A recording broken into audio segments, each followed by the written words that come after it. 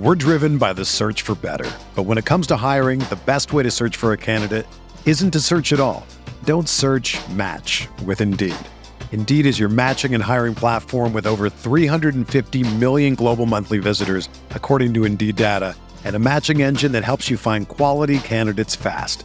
Ditch the busy work. Use Indeed for scheduling, screening, and messaging so you can connect with candidates faster.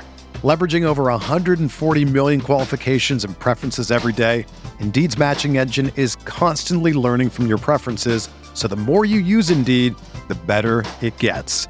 Join more than 3.5 million businesses worldwide that use Indeed to hire great talent fast. And listeners of this show will get a $75 sponsored job credit to get your jobs more visibility at Indeed.com/Blue Wire.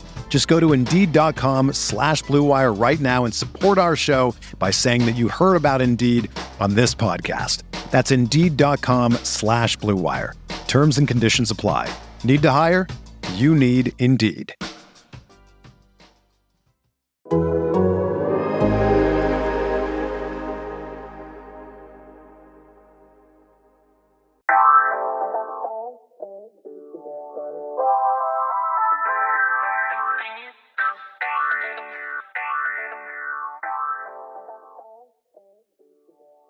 Welcome to the Seahawks Man-to-Man podcast, powered by The Athletic. Shout out to the company. My name is Michael Sean Dugar. I'm here with my co-host, Christopher Kidd. Make sure you follow us both up on the tweet machine. You guys know where to follow me. That's at Mike Dugar, MikeDugar. Also, shout out to all of our YouTube subscribers, Seahawks Man, the number 2 man on YouTube. We appreciate all the love. Got more content coming for you later in the week. Chris, talk to him. What is good, everybody? It's your boy, Christopher Kidd. Be sure to follow me on Twitter at CKID206 and that's CKid206. We are coming to you with our midweek episode.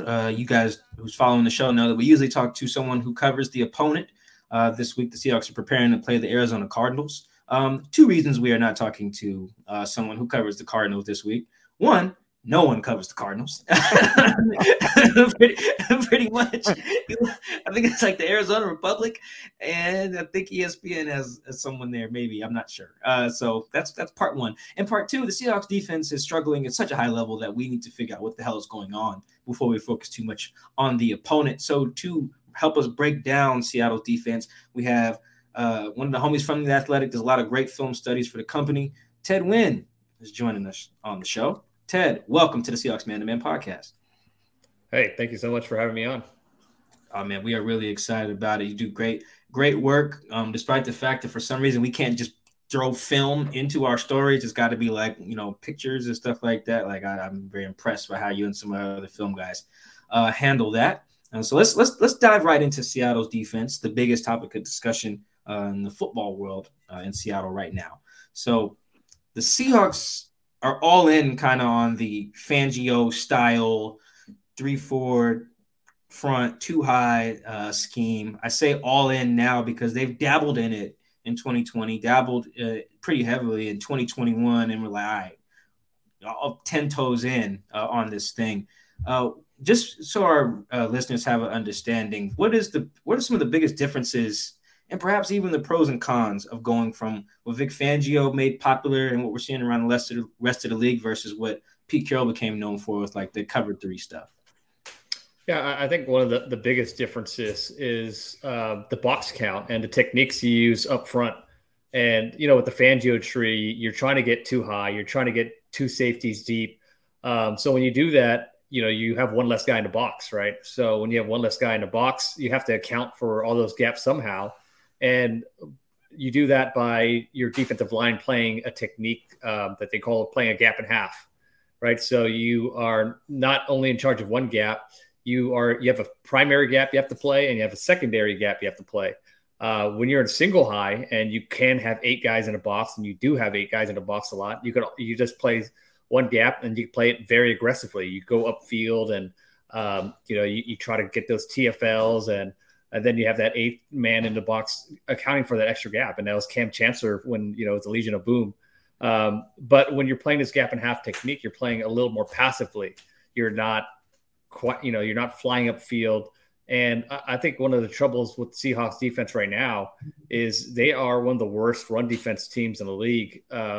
and they're getting blown off the ball. And it starts with a defensive line. You see them trying to play that passive gap and half technique, and they're getting driven 5 yards downfield. And, Poona Ford, who has been a pretty good defensive lineman, when I watched him, I was just surprised at how far he was getting knocked back. And that kind of starts all the problems right there when you're just given up so many explosive runs, and then you get hit by play action. It's just, a recipe for disaster. And then on top of that, you have a ton of communication breakdowns with the secondary, especially in that Detroit game. I was kind of stunned by how many blown coverages they had in that game, and TJ Hawkinson touchdown. And me and you talked about it in the article we wrote about the Seahawks defense, where he broke wide open down the sideline. They looked like they made a check. Everybody else playing a man-to-man, but Jordan Brooks, the linebacker, was playing zone. So he kind of stopped at 10, 12 yards where he was supposed to in zone, and Hawkinson just keeps running down sideline. So, the two biggest problems I see with the defense right now is the run defense and just the blown coverages. You got to give yourself a chance. Well, you kind of answered that one, because I was going to ask next, when you watch the film, what's the biggest problems you've identified? You hit on that immediately. What can be fixed? What do you think the Seahawks can do differently to fix that problem? I saw Mike drop you quote tweeted what Richard Sherman said. Do you have that quote, Mike? What he had to say about what the Seahawks should do? I think he basically said the Seahawks need to get back to what they know, their bread and butter, and that's cover 3. And that would obviously have the safety in the box. Do you think that would help the run game? But is it a give and take scenario where, hey, yeah, it helps the run game, but then people are going to throw on you now because the pass defense isn't good either? Yeah, I mean, when you look at the stats versus cover 3, quarterbacks versus cover 3, especially the elite ones, they want to see cover 3, and that's one of the reasons why the Legion of Boom style of defense went out of vogue and the Fangio defense is in vogue now. It's because quarterbacks and offensive coordinators, they know how to attack cover 3. But it's really a hard fix because, I think if you do go back to cover 3, and you're trying to get those defensive linemen more aggressive and coming up field more, then you're making a completely different philosophical change than you started the season with. So now you're telling defensive linemen, throw out everything we've been teaching throughout the offseason and preseason, and now we're going to go back to this style of defense. And I think it's pretty difficult. I think the best bet you have is to, maybe try to get these guys to learn a technique a little bit more. Maybe you do get some more guys in a box, but just to say that we're going to scrap all this Fangio stuff and move back to cover 3, I think is a pretty drastic change, and I don't know if it's going to fix the problems that are present right now. Yeah, Sherm on the Richard Sherman podcast. Who knew Sherm was like the easiest guy to imagine. And when he was a player, if you polled all the players, like, hey, which one of you guys is going to start a podcast when you're done? Sherm was the obvious answer on that. But anyway, on Sherm's podcast, he said, yeah, they got to go back to their bread and butter. They're running quarters, too high stuff, and just not working. He joked he's going to have a combo with Pete. I imagine that combo is probably being had as we record. But let's look at these specific position groups because they're all under fire for different reasons. The main one, is the inside linebackers with Cody Barton, starting in place of basically for Bobby Wagner, who they cut and now is with the Rams. They've kind of passed the torch to Jordan Brooks, 2020 first round pick, who is now the green dot guy, the guy calling the signals. He's the new quarterback of the defense, quote unquote. This is a franchise. It's a little. Some of the criticism they're under is probably a little unfair to them because they're immediately coming after Bobby and KJ. It's like how Tedrick Thompson got drafted to replace Earl Thomas. It's like that's tough. That's just very hard, no matter how good you are. But let's talk about Cody and Jordan real quick. Cody specifically, just blanket. What are you seeing from him when you watch the film? Yeah, I mean, I don't want to get too harsh, but it's bad. He looks lost in a run game, and then when he's in zone coverage, it looks like he has no idea what's going on behind him or where he needs to be. And he's missing tackles. He looks like he's just playing slow, and I think things are really snowballing for him right now because he legitimately looks like one of the worst starting inside linebackers that I've seen this year. let's see if I'm trying to think of a play that maybe could illustrate this. I'm looking at like the Falcons TD run, that he had. That's what I'm talking about. The Cordell Patterson, run to the defense's left. Is some of the stuff that he's doing, is that fixable? Is that maybe all right if he plays more? Because this is his first year as a starter. If he plays more, can you fix some of that stuff? Obviously, not to miss tackles. You just got to tackle a guy. But just some of the awareness stuff, or just looking like he knows what he's doing out there, is that fixable? I think just right now he's not playing with a ton of confidence, and I think maybe he doesn't know the system as well as he should, or if he does, he just doesn't have confidence in what he's seeing, how to line up, and I think it's just snowballing. So I think maybe with more experience and more knowledge of the system, he could gain a little bit of confidence and just play, but right now it just doesn't look like he's comfortable with what he's seeing, his checks, and I think it's just leading to a lot of very slow and bad play. And it might even help if you have a backup that could come in and maybe give him some time off, give him some time to mentally reset.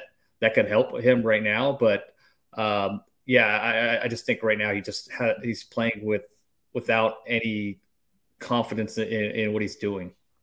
Before we get to Jordan, on the inside linebackers in the Fangio kind of style scheme, what are there, just specifically in coverage? Like what are they asked to do, and how are offenses usually trying to attack those guys?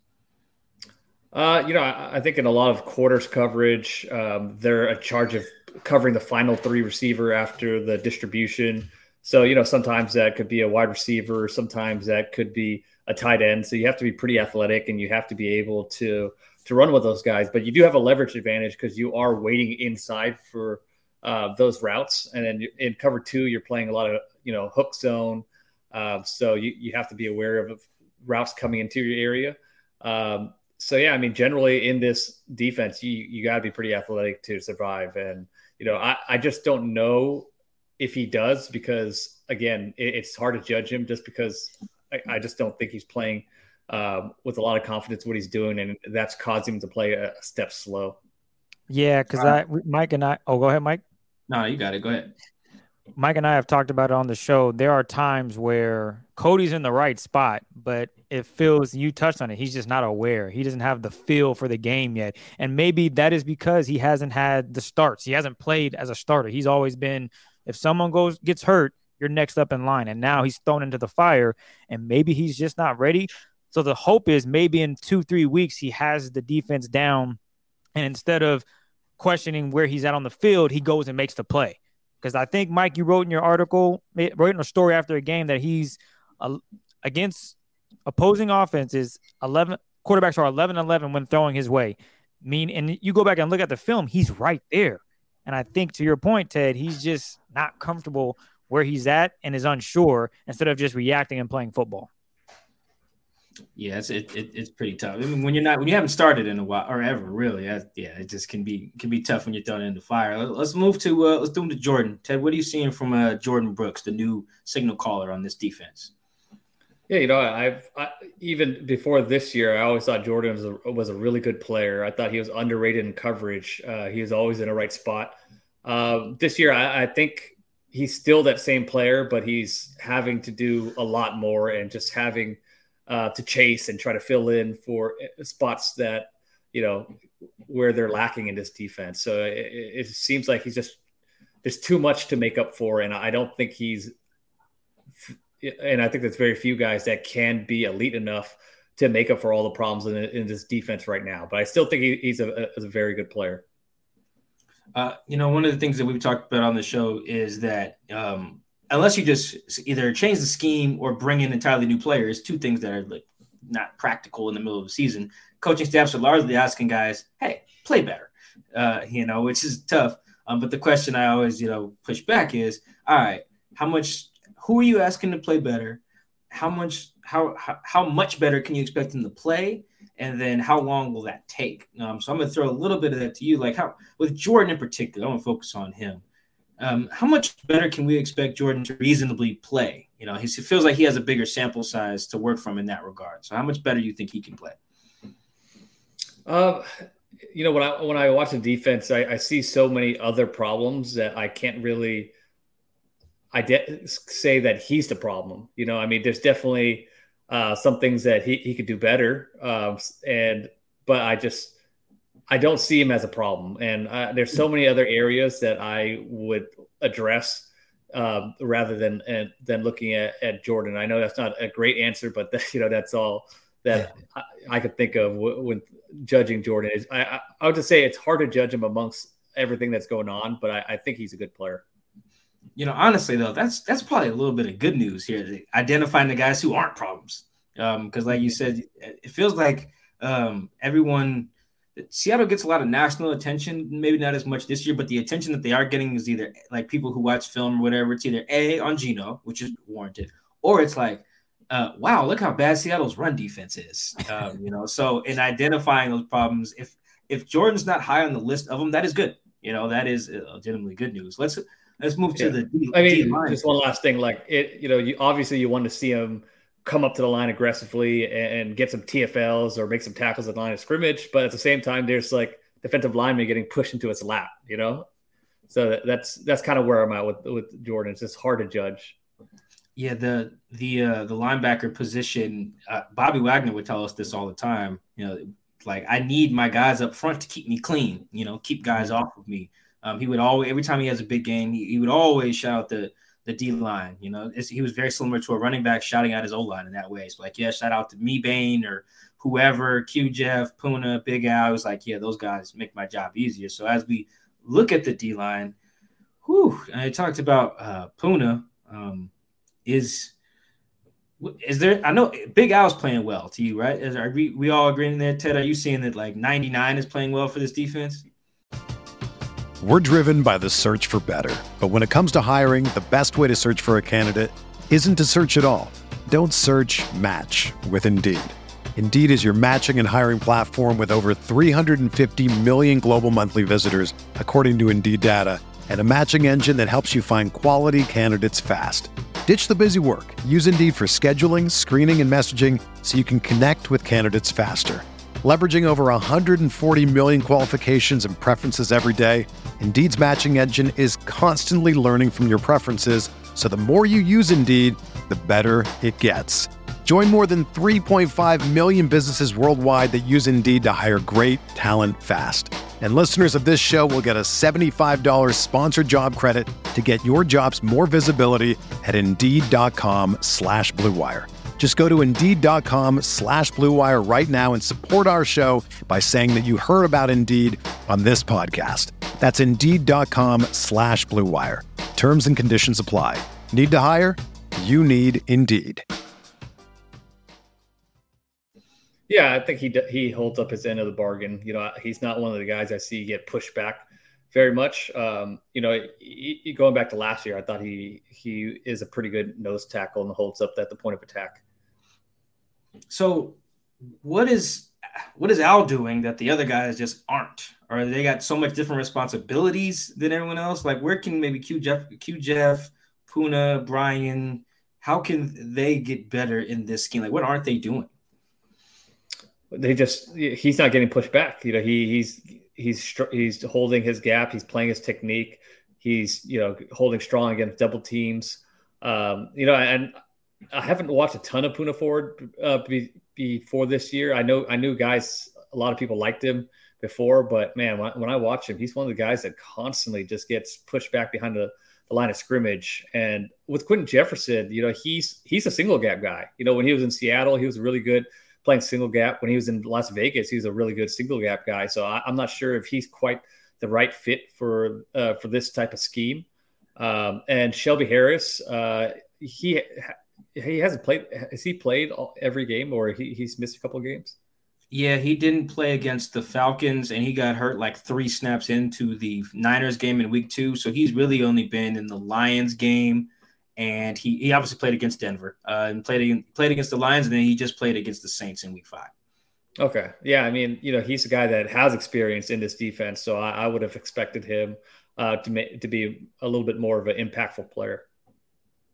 So one thing following the trend of bringing in former Seahawks commentary is that KJ Wright actually few weeks ago said after the Falcons game, he was like, "Yo, the only guy who's built for this scheme is Al Woods," and he talked about how, like what you're saying, Al can hold two guys or hold two gaps, whereas Quentin and Puna are more built to attack versus being more patient.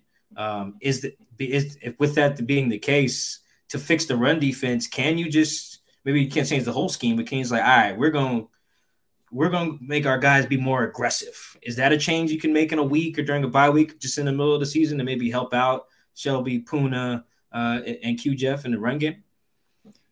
You could. I think it will take if you do that, it's going to be a philosophical change on every level. It's not just with your defensive line. So if your guys are going to push back and you feel like, these guys are who they are and we can't, force them into a role that they don't fit in, then maybe you do make that change. And it's possible because, the Niners are a single gap team and they play a ton of too high too. So you can't do it, but it's going to take a philosophical change on multiple levels for them to do it. And and who knows, that might be the best move for them, but it just know that it's going to be difficult and it's going to take buy-in from every level of the defense. One of the many reasons Seattle went to this scheme, the base 3-4 was their edges were a problem. They were playing teams who were getting on the edge against them, particularly in the division with the Rams and the 49ers kicking their ass on the edges. So here's how we can address, that issue. And it seems like, particularly in the run game as well, the edges are still an issue, at least from my relatively untrained eye. Up front, in that regard, what are you seeing from their Sam or their outside backers when it comes to stopping some of these runs that teams are getting on? Yeah, I think Nwosu was – am I saying his name right? Nwosu? That's a good question. I think it's Nwosu, but you're Nwosu. Yeah. Let's go with that. Yeah, I thought he had a really good game one against Russell Wilson. But that game plan was really specific for him to kind of be a spy and chase down Russell Wilson after they get him to get outside the pocket. But as far as holding his ground and kind of being able to hold up against tight ends, there's times where he just gets washed out too. So I think there's a bit of the same problem with the interior. Is the outside guys aren't as strong at the point of attack as you would like them to be. Just to clarify, it's Nwosu. Yep.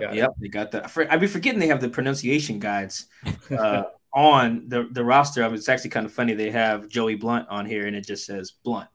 I feel like if you're reading Joey Blunt's name, you'll know. One last one on the D line. What's going on with 52? What are you seeing from Darrell Taylor right now in this defense? I haven't probably seen him enough, or I don't have enough notes on him to give you a great answer on that. Fair enough. He's one of the coaching staff has honestly given us quite a bit on Darrell by not playing him on early downs anymore. They just also re-signed Bruce Irvin too. Apparently they bring. Oh, really? Back. Yeah, the practice squad. Desperate times. Yeah, so. That's last time Bruce played for the Seahawks is when they were in 2020 when they were doing kind of the switch to the 3-4 and Bruce was their starting Sam pretty much. They kind of brought him back and that really blew his knee out against the Patriots in week 2 and everything kind of spiraled from there. So Chris, I don't feel it's weird, man. I thought the D line would be solid. I thought that would be the strength of the group. I'm sure Clint Hurt thought the same thing coming into camp. That's just not been the case through 5 weeks. I'm pretty sure on multiple podcasts we said, D-line, I think we'll be great there. We're going to have Darrell Taylor looks like he's faster this season, but so far that's one thing we haven't seen. But I will look at something that does show a little promise, and that might be the cornerback room, especially with the way Tariq Woolen and Kobe Bryant are playing. Kobe Bryant he gave up a touchdown to Chris Olave, great route, just didn't recover. But I want to get your thoughts on Tariq Woolen and Kobe. Were you high on them when the Seahawks took those guys in the draft? Did you think that would be a good fit? Yeah, I thought Tariq Woolen was a perfect fit for the type of corners that Seattle wanted. Super athletic, lengthy. But even I did not expect him to be playing as well as he has early on in his career than he is now. I thought it would take some time for him to develop, but he's really playing at a high level, and I think he has 6 penalties, which is the only blemish on him right now. He has to clean some of those things up, but he's a playmaker. He's around the ball. He's covering guys up. So I think they hit big on Tariq Woolen. I think he's just going to continue to get better. And before the game against the Saints, I thought Kobe Bryant was just not playing very well. I think he was just giving up way too much cushion to guys. Sometimes it looked like he didn't understand where his leverage would be, and they were giving up a lot of yardage to guys in the slot. And I thought Kobe Bryant was a big reason for that. But I thought he looked better against the Saints. I thought he was playing guys tighter. I thought he was a little bit more aggressive. And like you said, he did give up that touchdown to Olave, but it was pretty tight coverage for the most part. So that was a pretty encouraging game for Kobe Bryant. What do you want to see improvement on from Kobe? I know you said he's coming up more, not giving so much cushion. Is there anything else that you've identified that you can say this is where he can improve and allow the Seahawks defense to get better in the secondary as well? Yeah, just understand where your leverage is. And yeah, I mean, I think you can't be afraid to play guys tight and to play aggressively, play some aggressive coverage. And, you can't play off, and you can't just turn your hips downfield forever, or you're going to keep giving stuff up underneath. So I just want to see more aggression from him moving forward. And, I'm sure he's scared of the big play, when he's turning his hips too early or giving up all this cushion. But, for you to get better and for you to understand how to play tighter coverage and balance that out in the NFL, you have to take some lumps, and I thought the game against the Saints was an encouraging one. Do you see him as a good fit as a nickel? Because in college, he played outside, and the Seahawks were pretty adamant about putting him at the nickel spot. Do you think that could be part of the reason why he's not playing to the level that he could, or just comfortable being in this scheme, you think? Yeah, the one thing that's still up in the air is he physical enough to play the nickel? Because, as a nickel, you're going to have to be part of the run fit sometimes, and you're going to have to blitz, and you're going to have to mix it up with some bigger bodies. And I think that part of it is still up in the air. I thought he was better in coverage against the Saints, but I think that'll be the question mark for the rest of the season is can he hold up physically in the nickel? Yeah, because I remember the preseason game against the Steelers, Pickens off the line of scrimmage just shoved my man. I don't know if you saw that clip, but he shoved him. I remember that. He just destroyed him. I was like, that's not a good look, especially if you're going to be playing, nickel. And to your point, you got to be able to get in there and fill those run gaps. And that's tough to do if you got receivers that are shoving you around. So hopefully improvement there continues. But I want to go back to Tariq. This dude, man, go gadget arms. He doesn't give up much deep. If there's a critique from you outside of the penalties, where do you see, okay, this is where he can get better outside of the penalties? Yeah, I think just his technique with his hands, and, I think that leads to the penalties too, right? If you're a little undisciplined with your hands and feet sometimes, you just end up grabbing and lunging. And I think that'll just get better with experience. The more receivers he sees, the more he gets used to NFL speed, the more film he watches, he's just going to be more comfortable, and he's not going to be, he's going to, instead of being a little late where he has to grab, he'll be early. He'll be there in time. So, not a ton, not a ton of critique right now, just because he's making plays, but the penalties and hands are the things that he needs to get better with.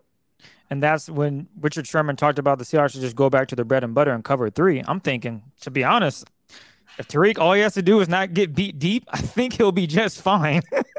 Don't see too many guys running by Tariq unless you catch him on a double move. But through the first 5 weeks, he hasn't been tested that way. He's literally been locked down, and that's good to see. So maybe Sherm has a point there, and they could do that, but it's just everyone else defensively, at least cornerback-wise, can they fill their role? Can they step up and make plays? Mike, did you have anything on the defensive end before I switch to the Geno?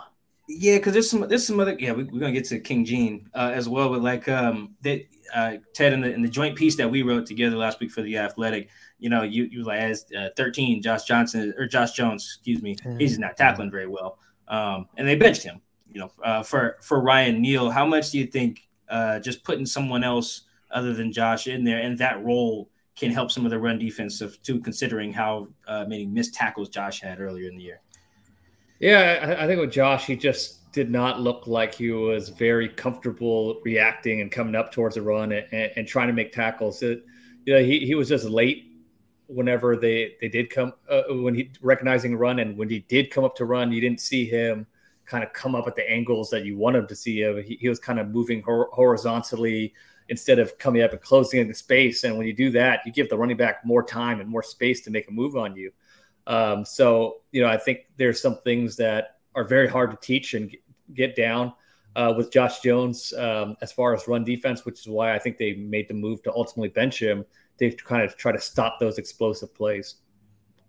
I guess I'll stick to defense. I got one more for you, and it's regarding Quandre Diggs, because I've watched the film, and I don't think he's played bad, but I know he's been put in a position where he's having to do a little bit more than he has in Seattle, that is, than years past. And when you watch Quandre, what are you seeing from him, and where can he be better at? I know he's missed a few. I mean, last game on Sunday against the Saints, he did miss a tackle that resulted in a 60-yard touchdown by Taysom.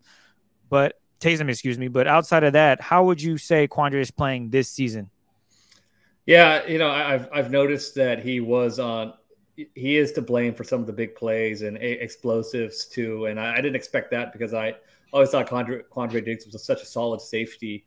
So he does look like he's playing a beat slow, and it's kind of hard because, like we talked about, there's so many things that's going wrong in his defense, miscommunications, but at the same time, you just want to see him play a little faster and make a few more plays. Like, that touchdown that Taysom Hill threw, he was on the back end, and the crosser was running right towards him. It just didn't look like he reacted fast enough, and maybe he was just waiting for Taysom Hill to run.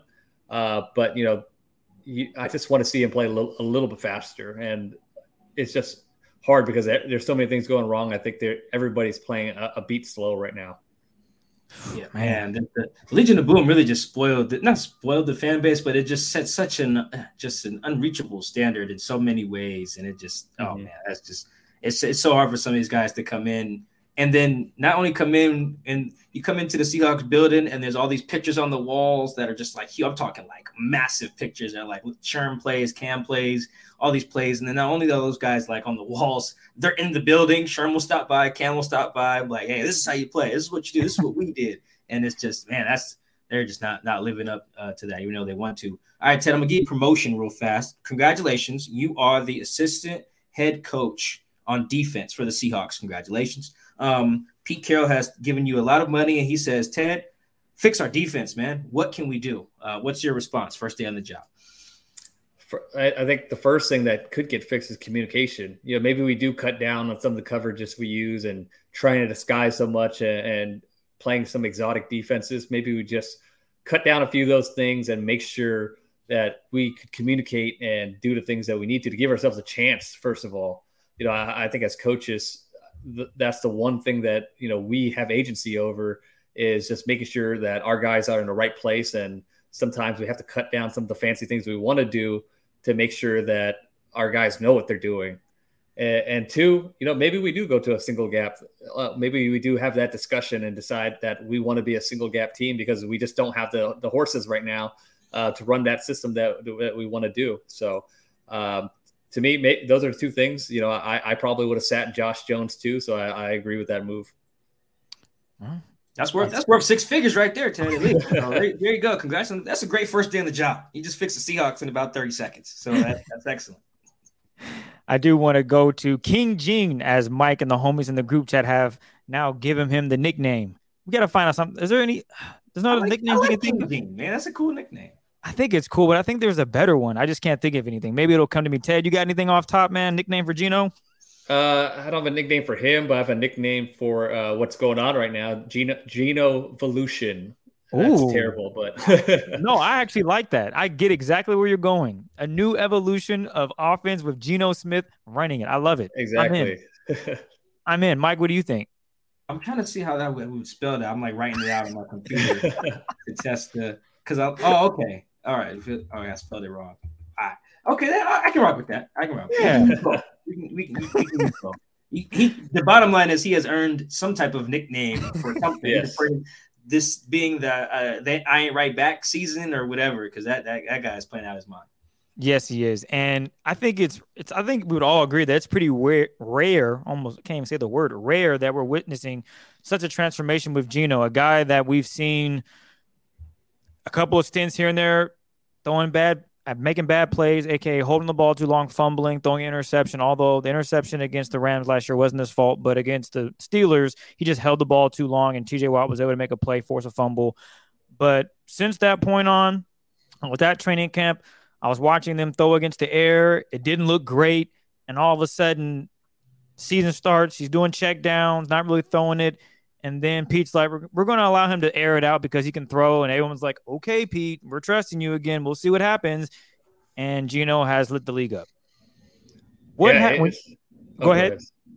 No, it's unbelievable how well he's throwing the ball right now. I mean, when you see him throw back foot lasers, dig routes, he looks like one of the best throwers, just pure throwers of the ball in the league right now with the velocity and spots he's throwing into. It's one of the most stunning storylines of the season, I think. Is this a product of him knowing the offense and just being around the Seahawks and understanding what Pete wants to run? Or is he actually just that good? And we honestly went under the radar. We just didn't know because he's always been known as the backup, the guy that can come in if something were to happen. I think as far as arm talent, he's probably always had that. I mean, you don't just learn how to throw like that out of nowhere. But as far as making better decisions and just being more comfortable in this offense, that's definitely factors this season that's helping him, taking the steps that he has as a passer right now. One of the things he was really bad at last year, like you guys said, was he held onto the ball too long at times, and his stats under pressure were pretty terrible. But this season, I think he's doing a really good job of balancing when to check down and when to extend a play and try to create a bigger play. And we saw that against the Saints, where there was a few times where he did hold on to the ball and try to manage the pass rush to find some opportunities downfield. So right now, I think he's doing a pretty good job of being knowing when to be aggressive and when to just check the ball down. And that's huge. And that's the one thing that he needs to sustain for the success to continue. That was going to be my next question, because you could look at up to playing the Saints, the quality of teams that he was playing. For example, the Lions, terrible defense. I think all three of us can go out there and probably throw for 100 yards. You give us a good O-line, we might throw for 100. That's how bad their defense is. And then you see him go against the Saints defense. You're like, okay, this Saints defense is not bad. That's actually a pretty good defense, especially in the passing game with the corners they have, safety play, linebackers are pretty good as well. And then Geno continues that. You talked about sustaining it. Do you think he can sustain it as we get into, maybe you look at the Giants, the Chargers, maybe even the Chiefs, even though their defense doesn't seem to be all that great, but just in a shootout where Geno can keep you in the game, but can your defense maybe make you play here and there? Can he sustain that, you think? Is that possible?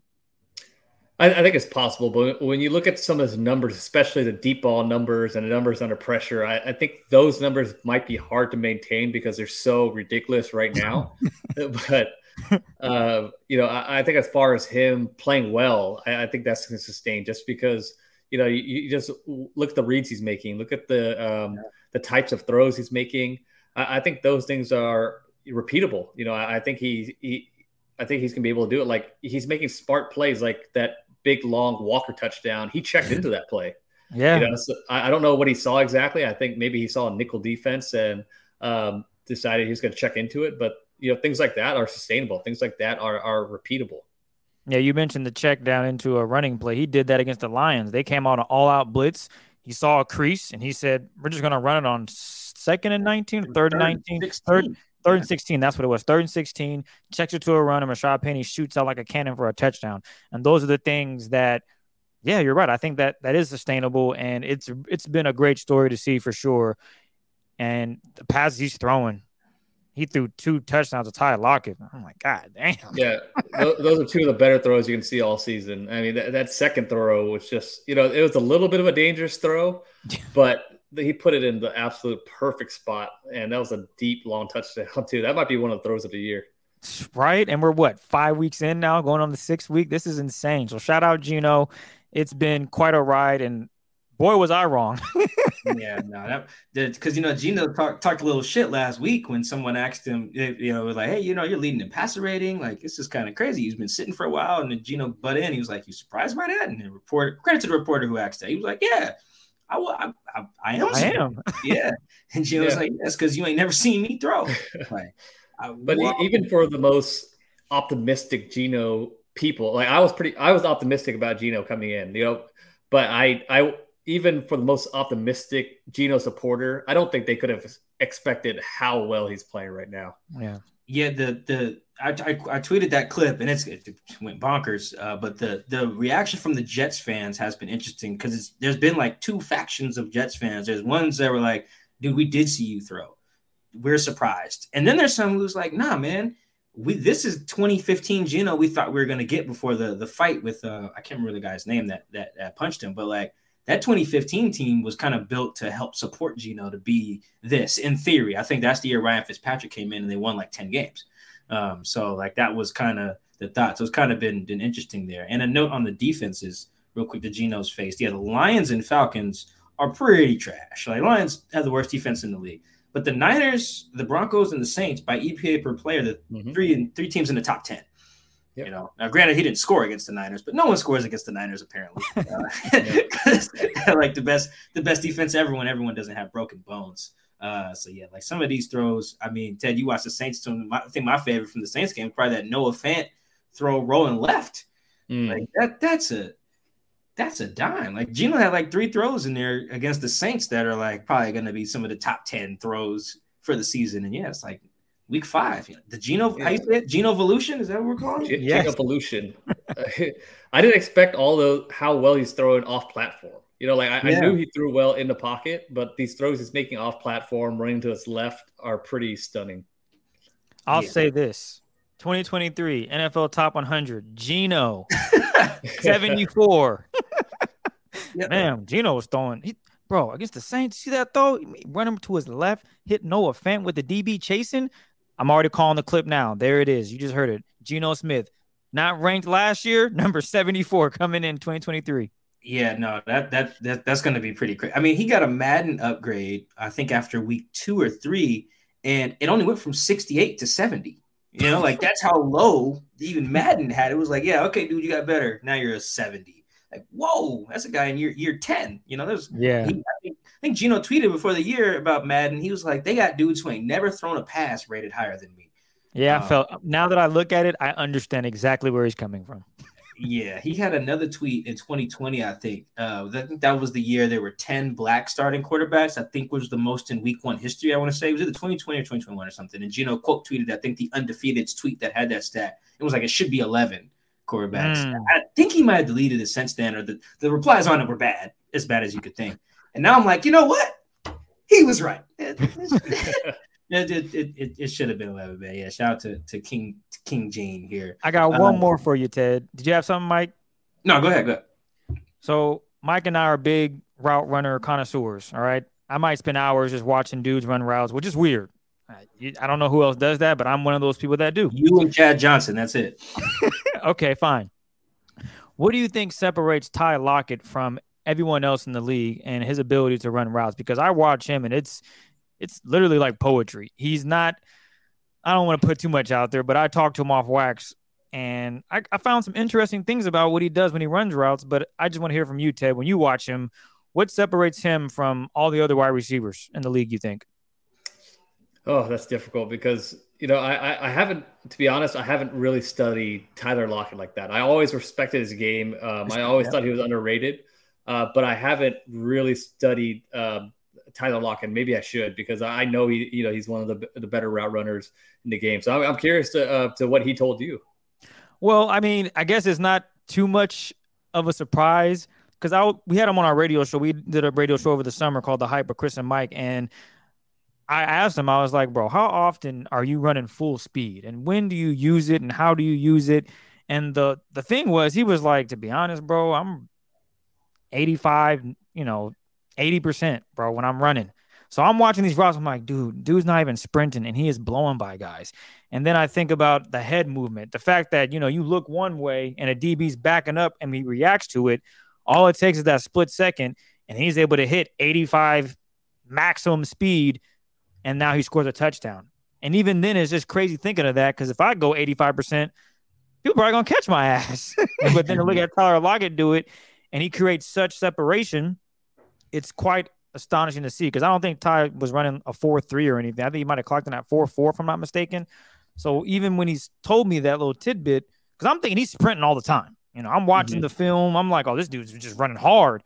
And it's just like, no, he's at a really comfortable pace where he's able to control his movements and make the defender react, because ultimately Tyler knows where he wants to go. The defenders have no clue. And I just wanted to get your thought process on that. And then, like you said, you just got to watch a little bit more of Tyler Lockett. And so do I, because I'm still learning stuff. Just rewatching the film on the game against the Saints, I'm like, God damn. I want to count how many times he ran a corner before that allowed him to get to that corner post, because you had to set it up. And if he ran maybe 2 corners earlier and the ball didn't come his way, the defenders, he's like, damn, he's done ran 2 corners on me. One of these is going to get thrown that way, and then he breaks back to the middle of the field, and it's toast. So, okay. But yeah, that was it. Yeah, I think that route you're talking about, the first touchdown against the Saints, and they I don't know how much, there was like 12 seconds left, so that corner is playing the safety is playing the sticks, like not the sticks, the sideline. Like, all right, he was way out of bounds. Yeah, he's like, all right, I know he's gonna probably try to run out of bounds if he catches it, so let me play it that way. And Tyler sold it. Yeah, no, that dude. I've been trying to tell Chris that Tyler's one of the best route runners in the league for quite some time. Just for reference, before we get out of here, Tyler ran 4.4 flat. Okay, so I was in. Okay. But that's before he broke his leg and he broke his leg in 2017. So like, who knows? Well, see, another thing is the big argument that Mike is talking about is we had our top 10 route runners. This was probably like 2019, Mike, 2020, something like that. Tyler Lockett wasn't on my list, and Mike was killing me. Chris, you crazy? And I think it's close. I said Tyler Lockett was probably like number 11 or 12, which is not a diss. I just think there are guys that are a little better. Like, do you understand where I'm coming from, Ted? Even though, like you said, you haven't watched a ton of Tyler Lockett film, but I think you could probably come up with 10 wide receivers that you're like, Tyler might come to second to this guy just because of A, B, and C. That's all it was.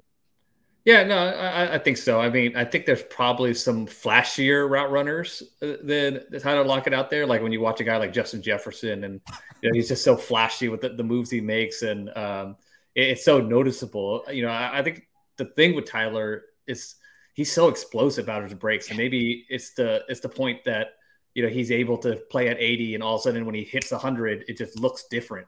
So maybe that's what separates him. See, Mike, don't shoot the messenger, man.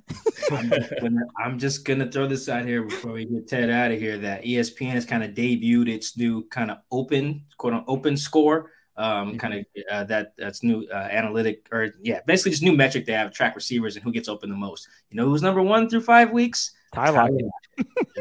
Just throwing that out there. That's not a coincidence. I'm sure if they backtracked and looked up from 2018 on, Tyler's probably number 1 for that time span too. Just so saying. What we got to do next time we have Ted on. We're gonna have everybody break down their top 10 route runners.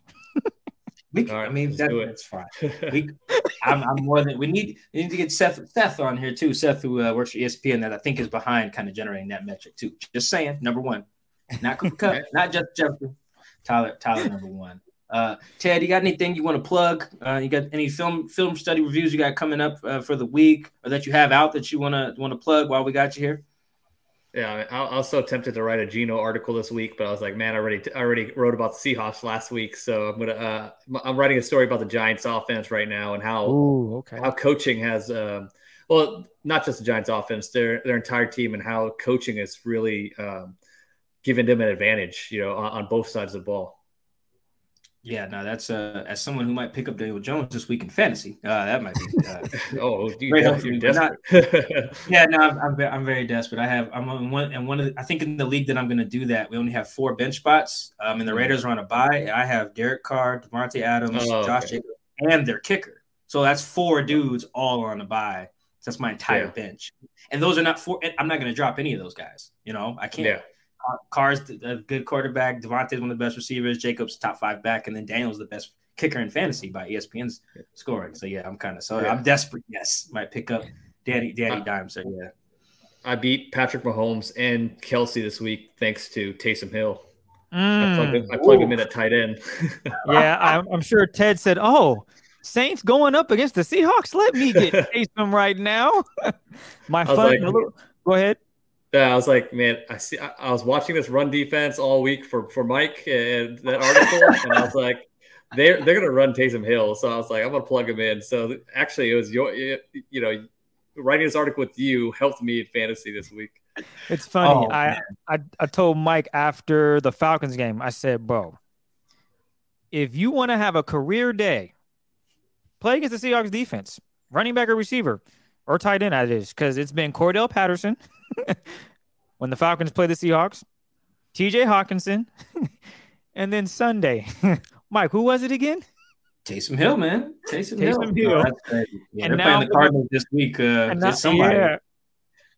So I'm like, Zach Ertz, Hollywood Brown, James Conner, Benjamin. Like, there's just all these options on guys to just go crazy. I hope it isn't the case. I'd like the defense turn around, but yeah, I can't deny the numbers. Like, yeah, just doing an article on the Seahawks helped Ted win a fantasy matchup. That's insane. That's insane. Like, that's it. But it makes sense. He watched the film and was like, oh boy. All right, pick somebody up, and yeah, that was troubling. So yeah, we need that Geno story though. At some point, man, I'd love a film breakdown of what's working for Geno right now, because he is. I'm gonna write a story about him today after we hop off this podcast, man. Like, this might be a guy the Seahawks have to pay, or somebody else will. There's a double-digit number of teams that would upgrade at quarterback if they got this version of Geno Smith. That's legit. Starting with Denver. Oh, all right. Yeah, that is spicy. That's a spicy one from Chris here. On that note, ladies and gentlemen, that is the Seahawks Man to Man podcast. My name is Michael Sean Dugar. That's Chris Kidd. Shout out to our special guest, Ted Wynn. Does great work on the Athletic, man. You got to follow his work. You have to go follow him on Twitter. Ted, what is your Twitter so people can check out your stuff? That's FB_film analysis. Ain't even got his name in it. That's how you know you filthy. My name's not even in there, man. That's how you know what you're gonna get too. You're gonna get great film breakdowns. It's gonna be just great stuff, man. Between you, Dane Brugler, Nate Tice, and Deontay Lee, I just can nerd out on our site for hours. It's just so great. So thank you, Ted. We appreciate you. Thank you guys for listening to the Seahawks Man to Man podcast. We'll catch you next time. Make sure to subscribe on YouTube, Spotify, Apple, The Athletic. We appreciate the love. We're out. You see, I don't want to drive me. You can say that for your mama. Maybe you should smoke something. You tried the marijuana. I was loving you good. The vibe was straight. Showed you a couple of things and they ain't feeling strange. I treated you right. Everything was a gift from a time to your bag and the color on your lip. Gave you plenty of Spring is in the air at Littleton Coin Company, and we want to help you brighten your collection. Visit us at littletoncoin.com all month long to enjoy 15% off your purchase. With a wide selection of coins, paper money, supplies, and more, Littleton Coin Company has something for every collector's taste. Use promo code SPRING at littletoncoin.com for 15% off your purchase all month long. Restrictions apply. Littleton Coin Company. Serving collectors since 1945.